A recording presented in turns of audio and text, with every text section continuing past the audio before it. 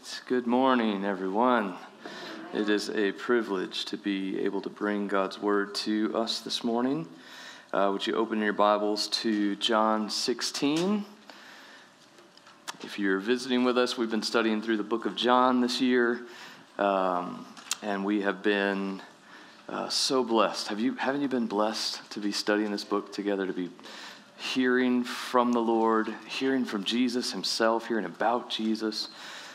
It has been such a blessing to do that, and I pray that this morning will not disappoint us again, that the Lord would bless the preaching of his word.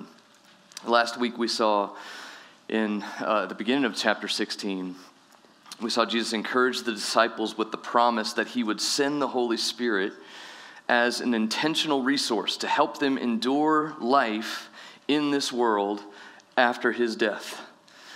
And now this week, Jesus is going to be preparing his disciples for the dreadful sorrow that they will feel as they witness his crucifixion at Calvary. It's about to happen. We're almost there. But he also is going to promise them that this resurrection, his resurrection after his death, that's going to be the thing that will transform sorrow, their temporary sorrow, into lasting joy. And that will give them the ability to bring requests directly to God the Father in prayer, and that will also be a means of joy for them. So let's turn our attention to the text. John chapter 16, verse 16 through 24. This is God's word. A little while, and you will see me no longer. And again, a little while, and you will see me. So some of his disciples said to one another, "What is this that he says to us? A little while, and you will not see me, and again a little while, and you will see me, and because I am going to the Father." So they were saying, "What does he mean by a little while? We do not know what he is talking about." Jesus knew that they wanted to ask him, so he said to them, "Is this what you're asking yourselves? What I meant by saying a little while, and you will not see me, and again a little while, and you will see me? Truly, truly, I say to you, you will weep and lament, but the world will rejoice. You will be sorrowful, but your sorrow will turn into joy. When a woman is giving birth, she has sorrow because her hour has come. But when she has delivered the baby, she no longer remembers the anguish for joy that a human being has been born into the world. So also you have sorrow now. But I will see you again, and your hearts will rejoice, and no one will take your joy from you. In that day you will ask nothing of me. Truly, truly, I say to you, whatever you ask of the Father in my name, he will give it to you. Until now you've asked nothing in my name. Ask, and you will receive, that your joy may be full." Let's pray. Oh, Father, we do come to you and we ask. We ask for you to bless the preaching of your word. We ask for your Holy Spirit to be moving among us, to be illuminating your word to us, to be warming our affections as we hear your word and as we hear Christ preached. Lord, we ask for these things. Lord, would you be here among us? Lord, this is a moment that we have not had at all this week. This moment is unlike any other moment where you are going to address the corporate gathering of your people here, of this local body, with the preaching of your word, Lord. So we humble ourselves in reverence to this moment, Lord, to you in this moment, Lord, and we ask for you to speak to us, Lord. We pray for your glory. And in your Son's name, amen. Well, this morning in John 16, we're nearing the end of what's been commonly referred to as Jesus' farewell discourse, or the upper room discourse, another way that people talk about this these last several verses that we've been in. Everything we've been studying over the last several weeks. I think we started, I'll look back, it was like in May. We started back in chapter 13. It's all been a part of this one single monologue that Jesus has been giving to his disciples after dinner, the Lord's Supper dinner that they celebrated together in the upper room on the night before his crucifixion. And that's an important detail for us to remember throughout this whole discourse, but especially for this morning's text. Because at this point in the narrative, the disciples, they didn't know. Just remember this. The disciples, they don't know when the crucifixion is going to happen. They hardly even seem to be able to wrap their heads around the very concept of Jesus being crucified. Much less are they getting that it's about to happen to them. And sure, Jesus, he's been talking about it more and more frequently these days, but I think it's kind of starting to freak them out a little bit. And just, it's helpful. Remember, unlike us, they can't just turn ahead in their Bibles a couple of pages and be able to see what's coming around the corner. They're hearing and processing all that Jesus has been telling them in real time, with only the facts that they can see with their own eyes and the history that they had learned from God's word, and maybe whatever vague hints Jesus would sometimes seem to plop in their laps. And on this Thursday night after supper, it just seems like their brains are on overload.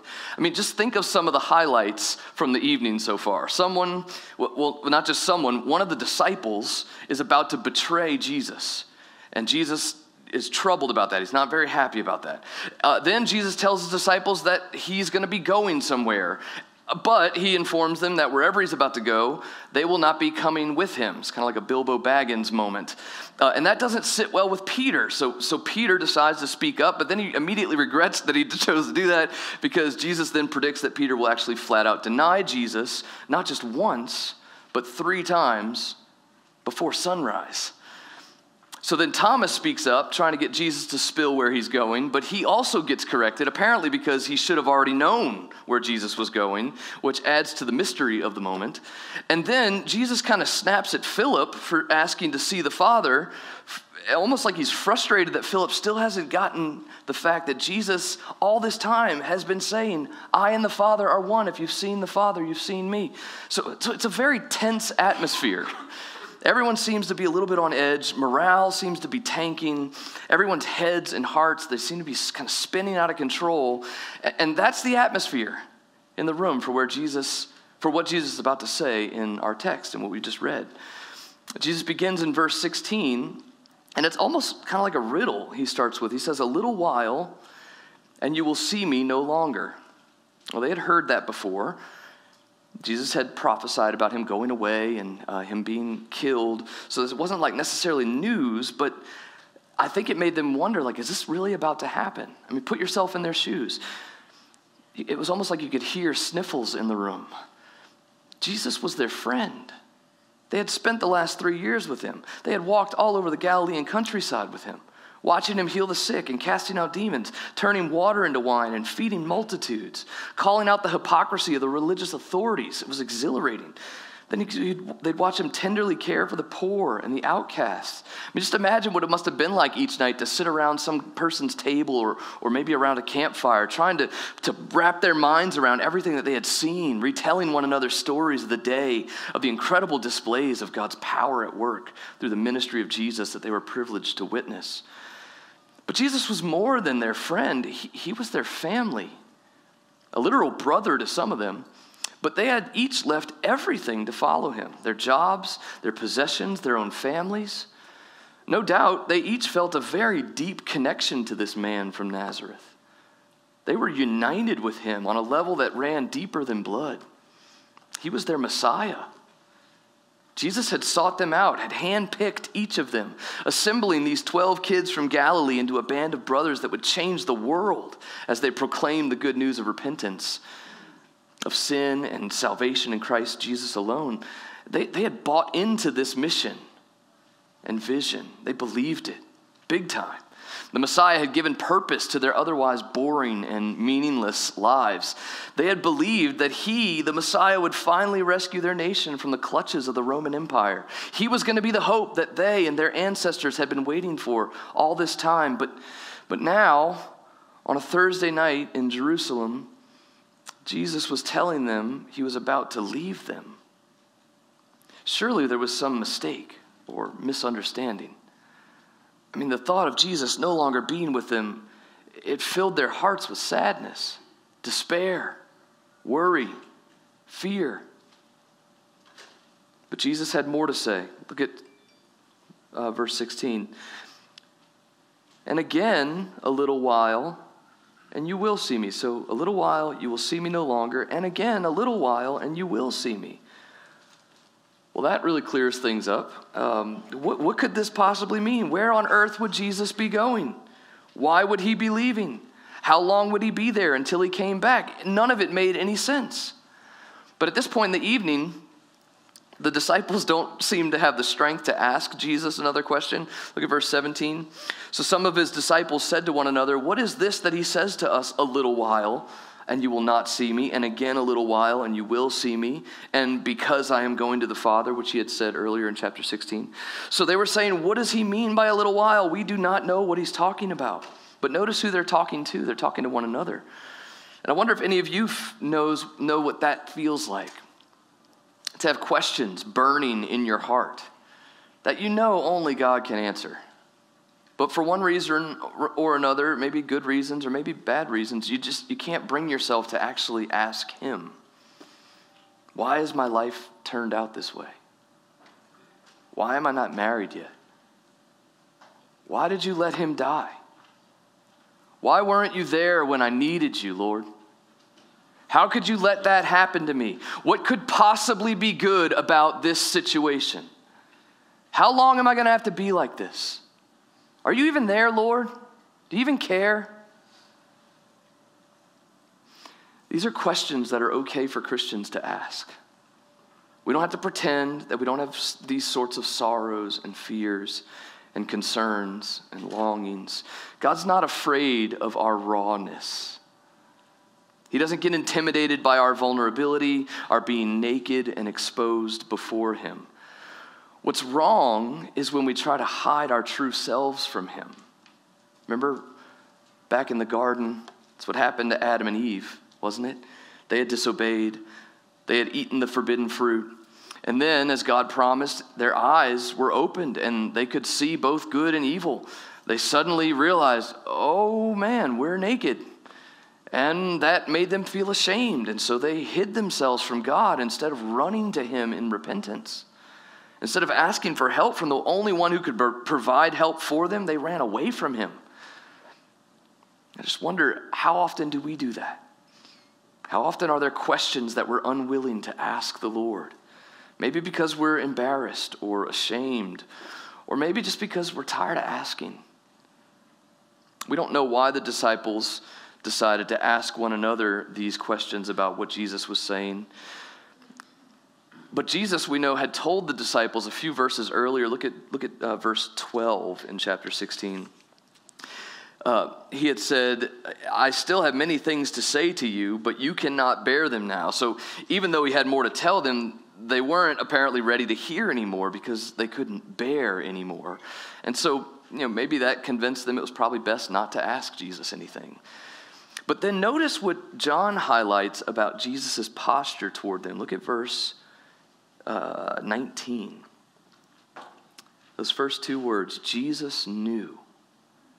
Might be two of the sweetest words we hear this morning. Jesus knew. The rest of verse 19, Jesus knew, so he said to them, "Is this what you are asking yourselves? What I meant by saying a little while and you will not see me, and again a little while and you will see me again." It reminds me of the garden, God coming to Adam. God is the one that pursues Adam in his nakedness. Jesus knew that this was going to be very difficult for them to hear. Jesus knew that they were having trouble comprehending what he was saying. Jesus knew they were confused. Jesus knew their hearts were troubled. Jesus knew they desperately longed to understand.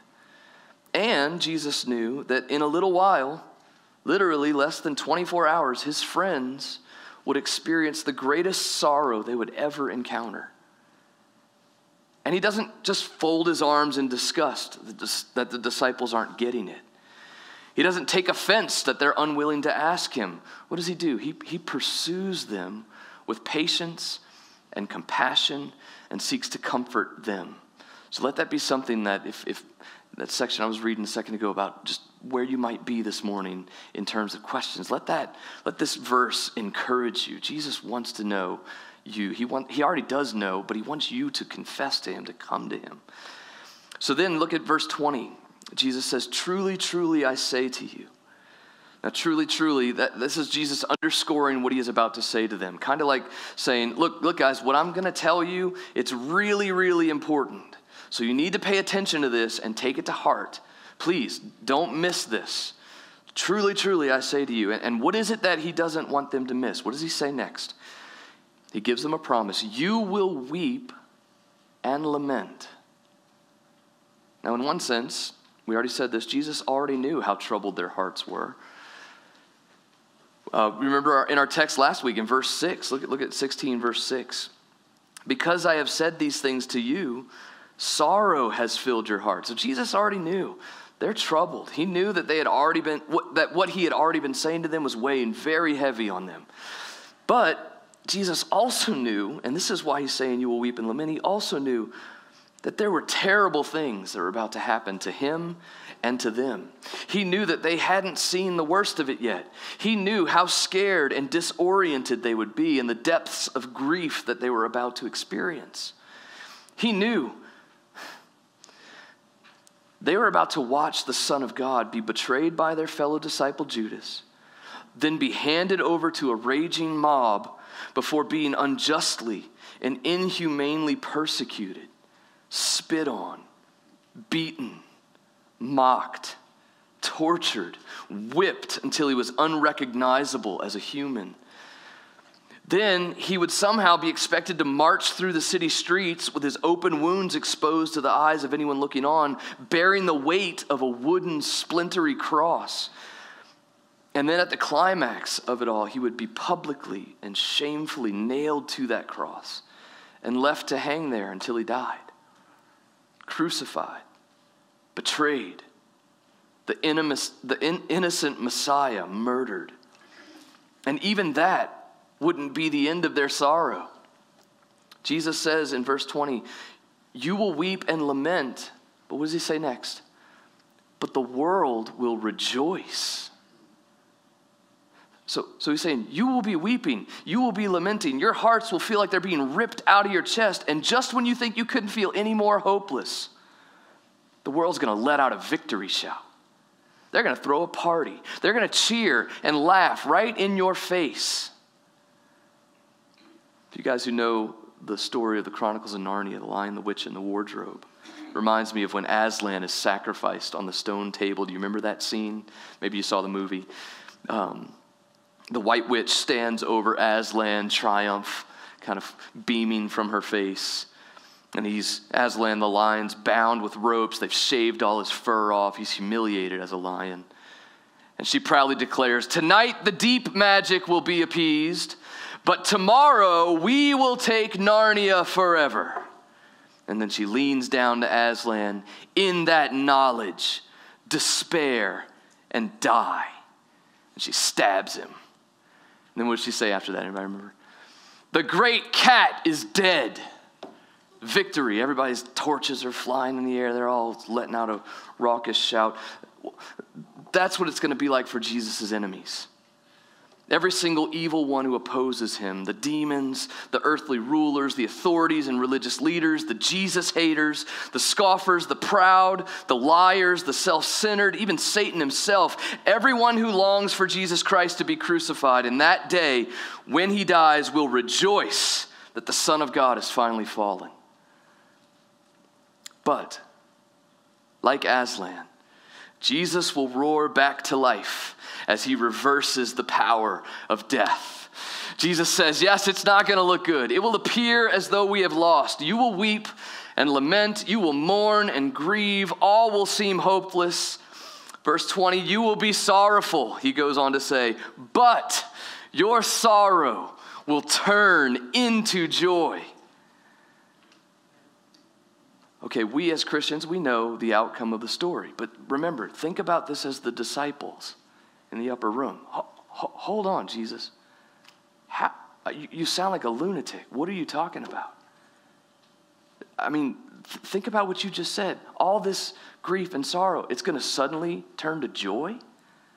You're just going to rise from the dead and all of a sudden everything's going to be right? You're telling me that one moment we'll all be filled with despair while the world's rejoicing, and the next moment we'll all be dancing in the streets? How is this going to happen? I mean, I know I've watched you do miracles, but how, Lord, how? Sorrow doesn't just instantaneously turn into joy, or does it? And that's why I think Jesus shares this next illustration with them. Look in verse 21. When a woman is giving birth, she has sorrow, real sorrow, because her hour has come. But when she's delivered the baby, she no longer remembers the anguish. Why? For joy that a human being has been born into the world. So what Jesus is doing is showing them that this is something that we see even in our human life. We can be experiencing incredible pain and suffering, and then in an instant, joy. And we have many moms here among us.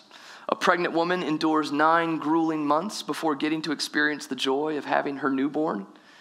You have morning sickness and back pains and awkward conversations with strangers and swollen feet and whacked out taste buds and karate kicks to your internal organs and all that before the contractions and the labor pains. Until finally the day comes for the little one to be born, and then mom descends into what has to be some of the most intense pains a human can endure, maybe just shy of crucifixion. And full disclosure, my wife, she didn't deliver our children naturally, so I don't actually know from personal experience what that's like for you ladies. And no, not that I'd actually know from personal experience. That's not what I mean. Obviously, you get it. You know what I'm talking about. I do know that my wife had to get a needle the diameter of a bubble tea straw stabbed in the back of her spine. So God has given mothers incredible pain tolerance. I don't even want to go play paintball. But let's think about this. So what is the first emotion that a mom feels when she finally lays eyes on her newborn baby? It isn't a longing for more pain medicine. She no longer remembers the anguish, Jesus says. All she cares about is experiencing the joy of holding that baby. She wants to feel his skin, to smell his hair, to kiss his cheeks, to see his little wiggly toes and his little lips. She wants to watch him smile and stretch and yawn. The excruciating pain of childbirth that she just was enduring is now eclipsed by the joy that a human being has been born. In a moment, what had been so exhausting is now exhilarating. What felt like the brink of death has now brought the blessing of delight. And Jesus tells his disciples, that's what my death and resurrection is going to be like. My hour, yes, it's finally here. I'm going to be killed. And that means I won't be with you for a little while. And that's going to be scary and sad and confusing. You will be sorrowful, he says in verse 20, but your sorrow will turn into joy. Death will not have the final say.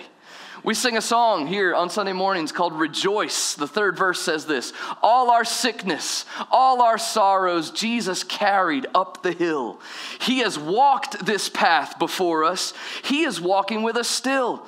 What's he doing? Turning tragedy to triumph, turning agony to praise. There is blessing in the battle. So take heart, Christians, and stand amazed. Rejoice. Come lift your hands and raise your voice. He is worthy of our praise. On Friday, Jesus' death will feel like a victory to the world, but on Sunday, suddenly everything will be turned upside down. Edward Klink says it this way in his commentary on John's gospel: what the disciples first received as death and loss in weeping and mourning has itself become the source of their joy. And what the world first received as victory and joy has become itself the source of their defeat. And if you're here this morning and you would not call yourself a Christian, so young kids, that would be you. Adults who are not professing believers in Christ, I'm talking to you. You, the Bible say, would fall into the category of the world. You are what the Bible calls an unbeliever. You are unrighteous.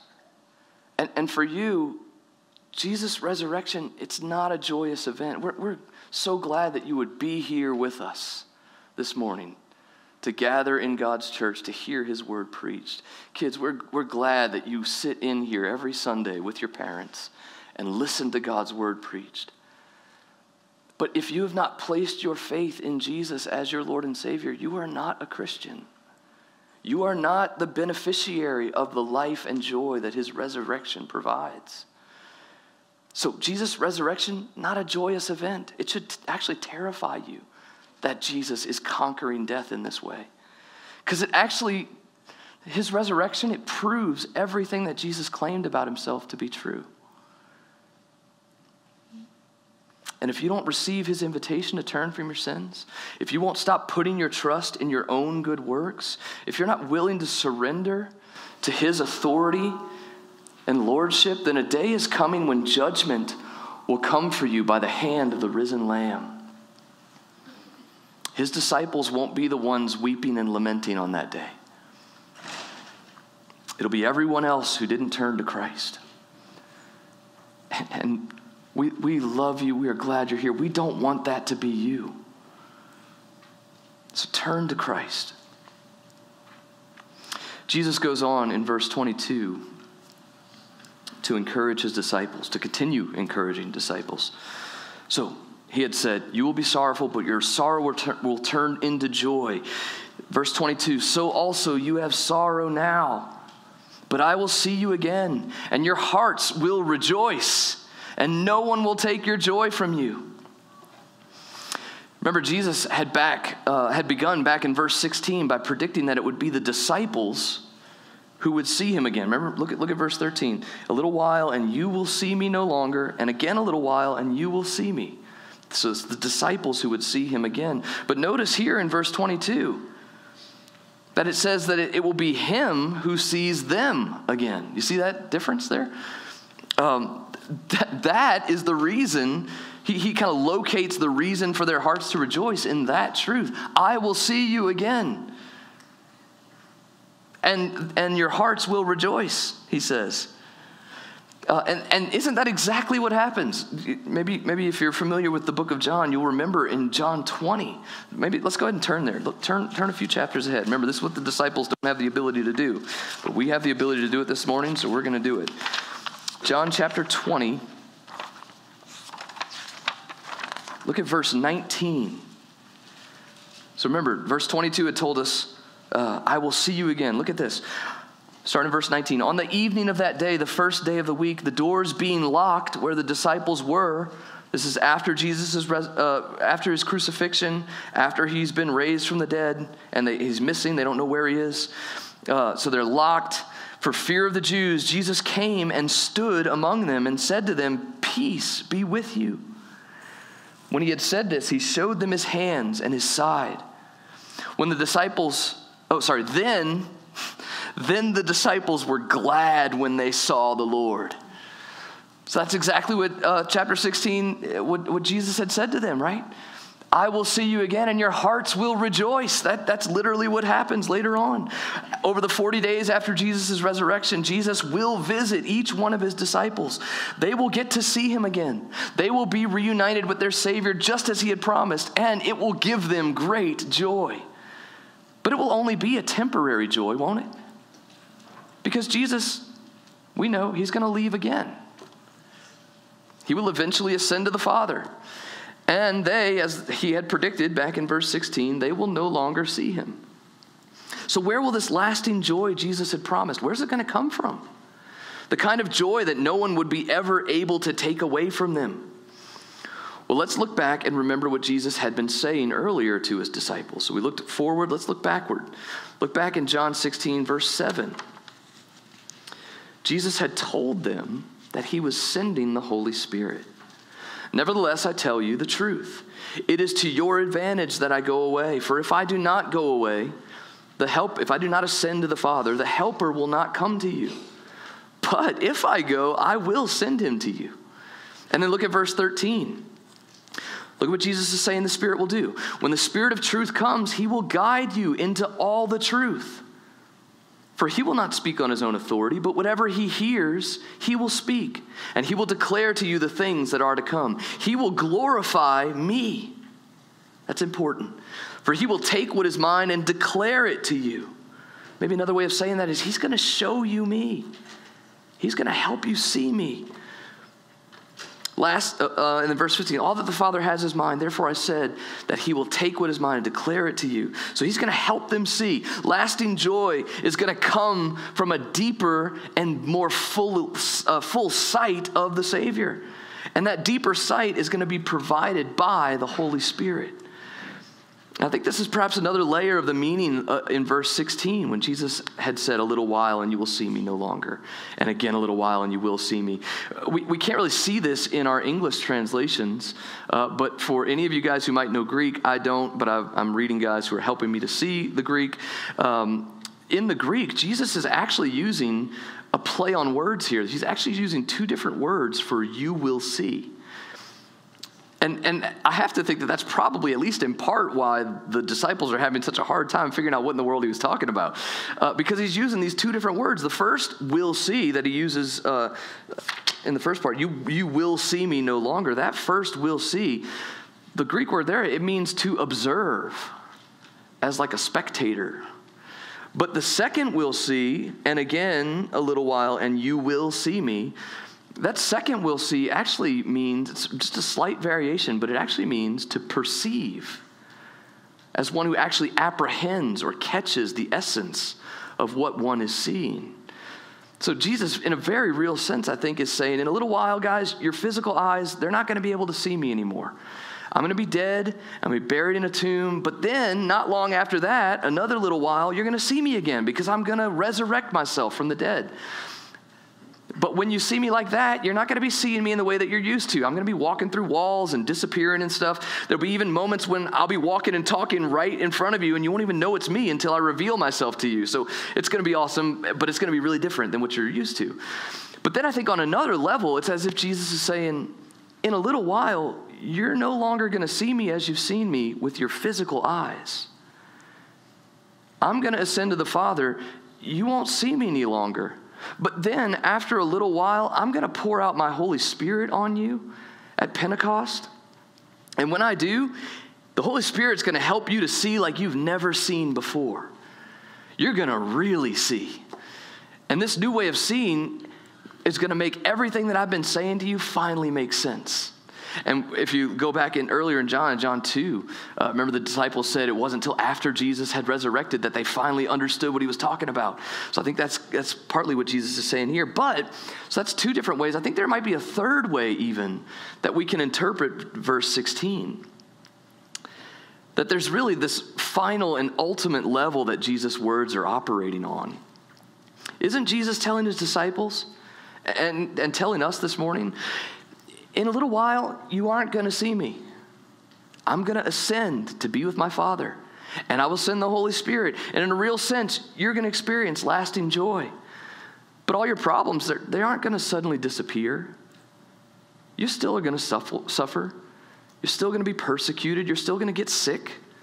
You're still going to feel the grief and pain of loss. Evil will still exist and will sometimes even seem to be winning the day. But again, in a little while, you will see me. I will return to you. And in that day, I will finally turn all of the temporary sorrows you experience into eternal joy. You will no longer hunger. You will no longer thirst. You will no longer weep. You'll not only see me, you'll be with me forever. Let this promise, I think Jesus is telling us this morning, let this promise of eternal security and hope and rest fill your hearts with joy that no one will be able to take from you. Isn't this the kind of joy-filled anticipation that we see all throughout the New Testament in the saints of God? 2 Corinthians 8, 1-2 says, we want you to know, brothers, about the grace of God that has been given among the churches of Macedonia. For in a severe test of affliction, their abundance of joy and their extreme poverty have overflowed in a wealth of generosity on their part. Affliction and joy. Look at Acts 5, verse 40. And when they had called in the apostles, they beat them and charged them not to speak in the name of Jesus and let them go. And what do the apostles do?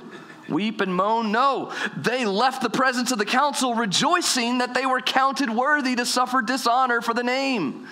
Joy that cannot be taken away from them.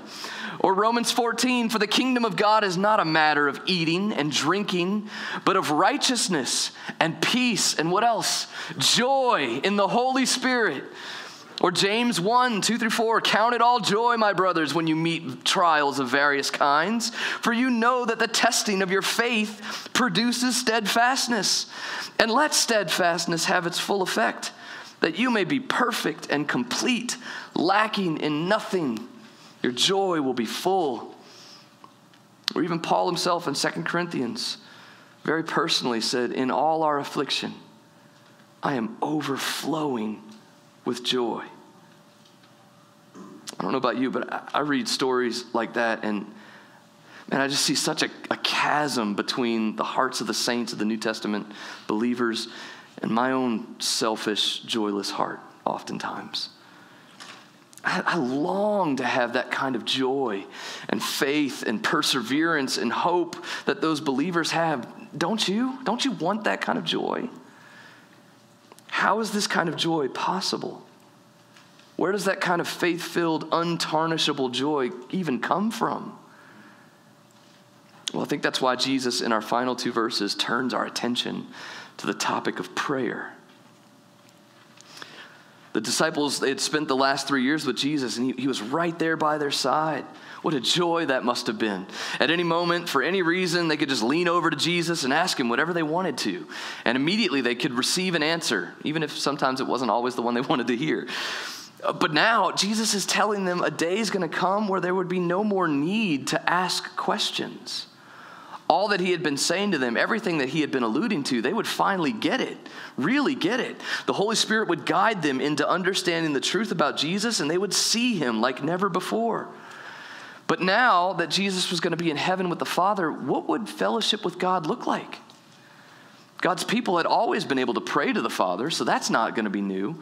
Even Jesus himself, when he taught his disciples how to pray in Luke 11, he began that way. Our Father, who art in heaven, hallowed be your name.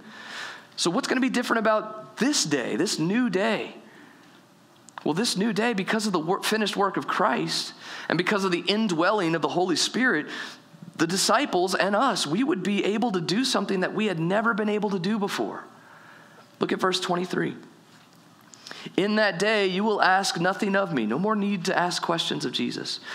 Truly, truly, I say to you, whatever you ask of the Father in my name, he will give it to you. Until now, you have asked nothing in my name. Ask, and you will receive, that your joy may be full. Okay, so what is Jesus saying here? Ask, and you will receive, your joy may be full. Whatever you ask of the Father in my name, he will give it to you. Does Jesus really mean that? Whatever we ask the Father, he's going to give it to us? So I don't know if you guys are familiar with this. I'm taking a little bit of a chance because this may be a lesser known movie. But Muppets Most Wanted. Anybody seen that before? Like 2 of y'all? 3 of y'all? Okay.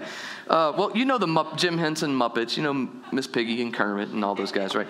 So I'll just kind of give you the scene a little bit here. So the antagonist in the movie is this Russian villain named Konstantin. And Konstantin is an identical twin to Kermit the Frog, except for his Russian accent and a mole that's like a sticker on his face. And so Konstantin tricks Miss Piggy into thinking that he's the real Kermit by, like I said, taking the mole off of his face, and then schmoozing her with this song that he sings to her, where he tells her that she can ask him for anything and he'll give it to her. I can give you anything. I'm not going to sing it. I can give you anything you want, give you anything you need.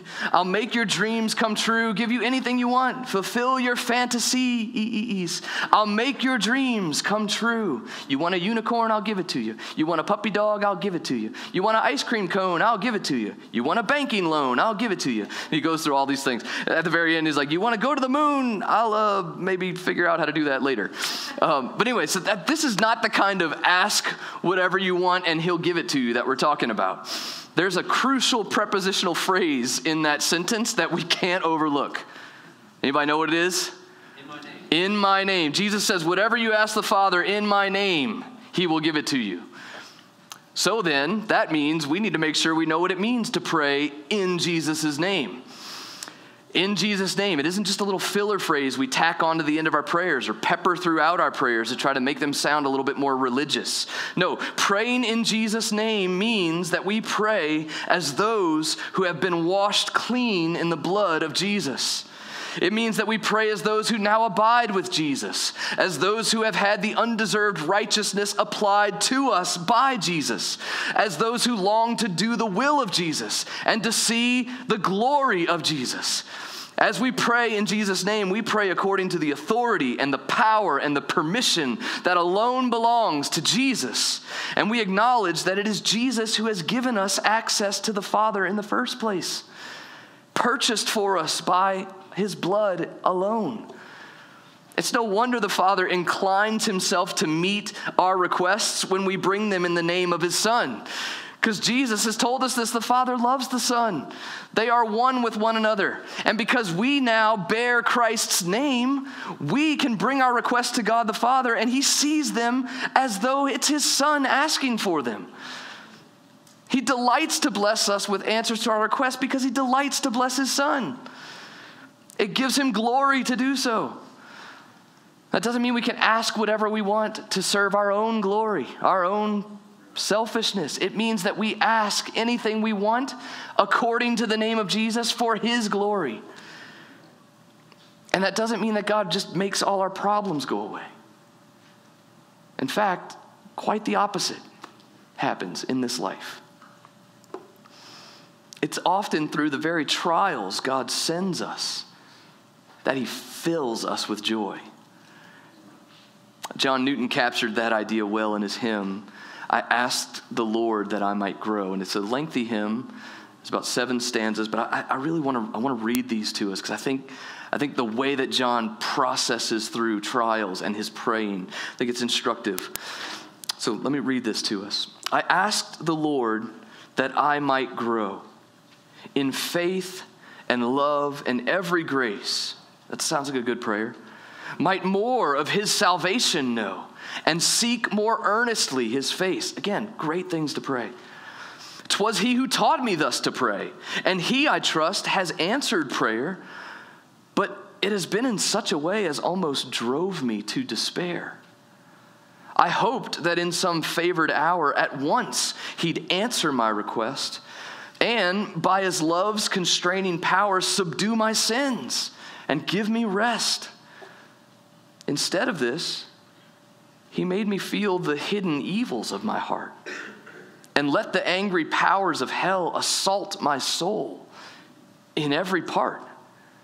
Yeah, more with his own hand he seemed intent to aggravate my woe, crossed all the fair designs I schemed, humbled my heart and laid me low. Lord, why is this? I trembling cried. Wilt thou pursue thy worm to death? 'Tis in this way, the Lord replied, I answer prayer for grace and faith.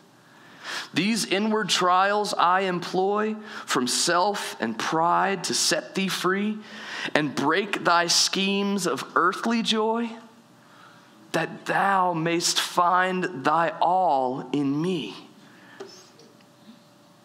The Apostle Peter said it this way in 1 Peter 1. It's a familiar verse to us. 1 Peter 1, verse 3. Blessed be the God and Father of our Lord Jesus Christ. According to his great mercy, he has caused us to be born again to a living hope. How? Through the resurrection of Jesus Christ from the dead. For what purpose?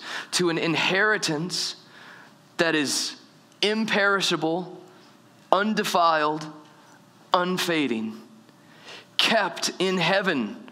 For who? For you. You who by God's power are being guarded through faith for a salvation ready to be revealed in the last time. Okay, great, Lord. What about all the problems? In this you rejoice, Christian. Though now for a little while, if necessary, you have been grieved by various trials, so that the tested genuineness of your faith, more precious than gold that perishes, though it is tested by fire, may be found to do what? To result in praise, in joy, in rejoicing, in praise and in glory and in honor at the revelation of Jesus Christ, the sight of him. Though you have not seen him, you love him. We've not seen Jesus. We're going to see him. The Holy Spirit helps us see him. Though you do not now see him, you believe in him and rejoice with joy that is inexpressible and filled with glory, obtaining the outcome of your faith, the salvation of your souls. Until now, you have asked nothing in my name. Ask, and you will receive, that your joy may be full. The resurrection transforms temporary sorrow into lasting joy. And faith-driven prayer drives us to pray. So that's how we conclude today. Sorrow may be staring you in the face. Lasting joy is yours in Christ by the revelation of the Spirit, and also held out for you for one day to be totally experienced when we're with him in glory. And as we get to that day, we need to be Christians who ask, who pray, who run to our Father, knowing that he wants, in the name of Jesus, knowing that he wants to bless us, to answer his children, answer the requests of his children. So let's pray toward that end.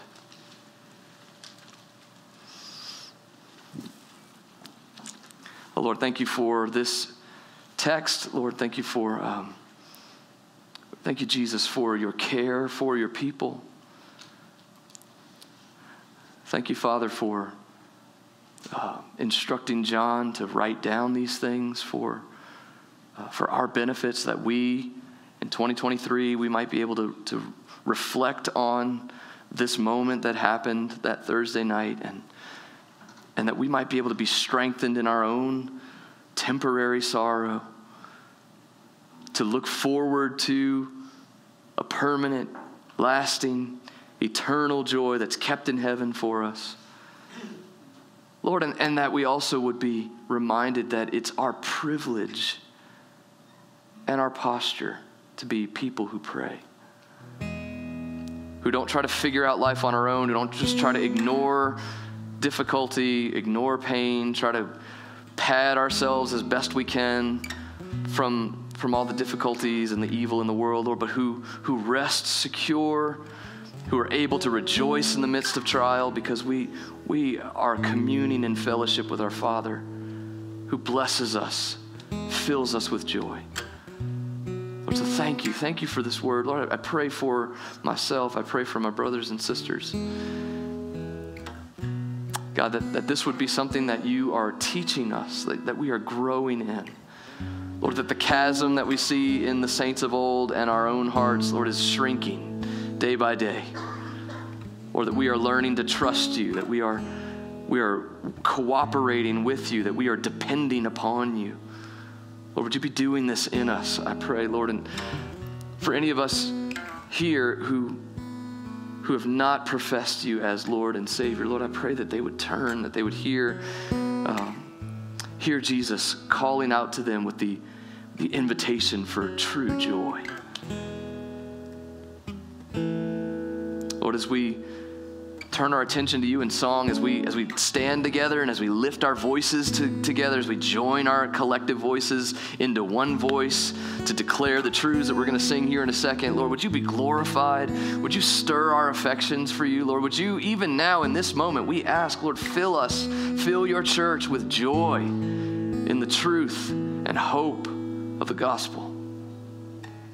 Lord, and we ask, I just pray that every time we pray, at the end of a prayer, when we think about this sentence that I was about to say, we ask in Jesus' name, Lord, that we'd remember this verse, that it is in Jesus' name that we pray to the Father, and that it is in Jesus' name that you respond in blessing to us, Lord. So receive glory as we sing.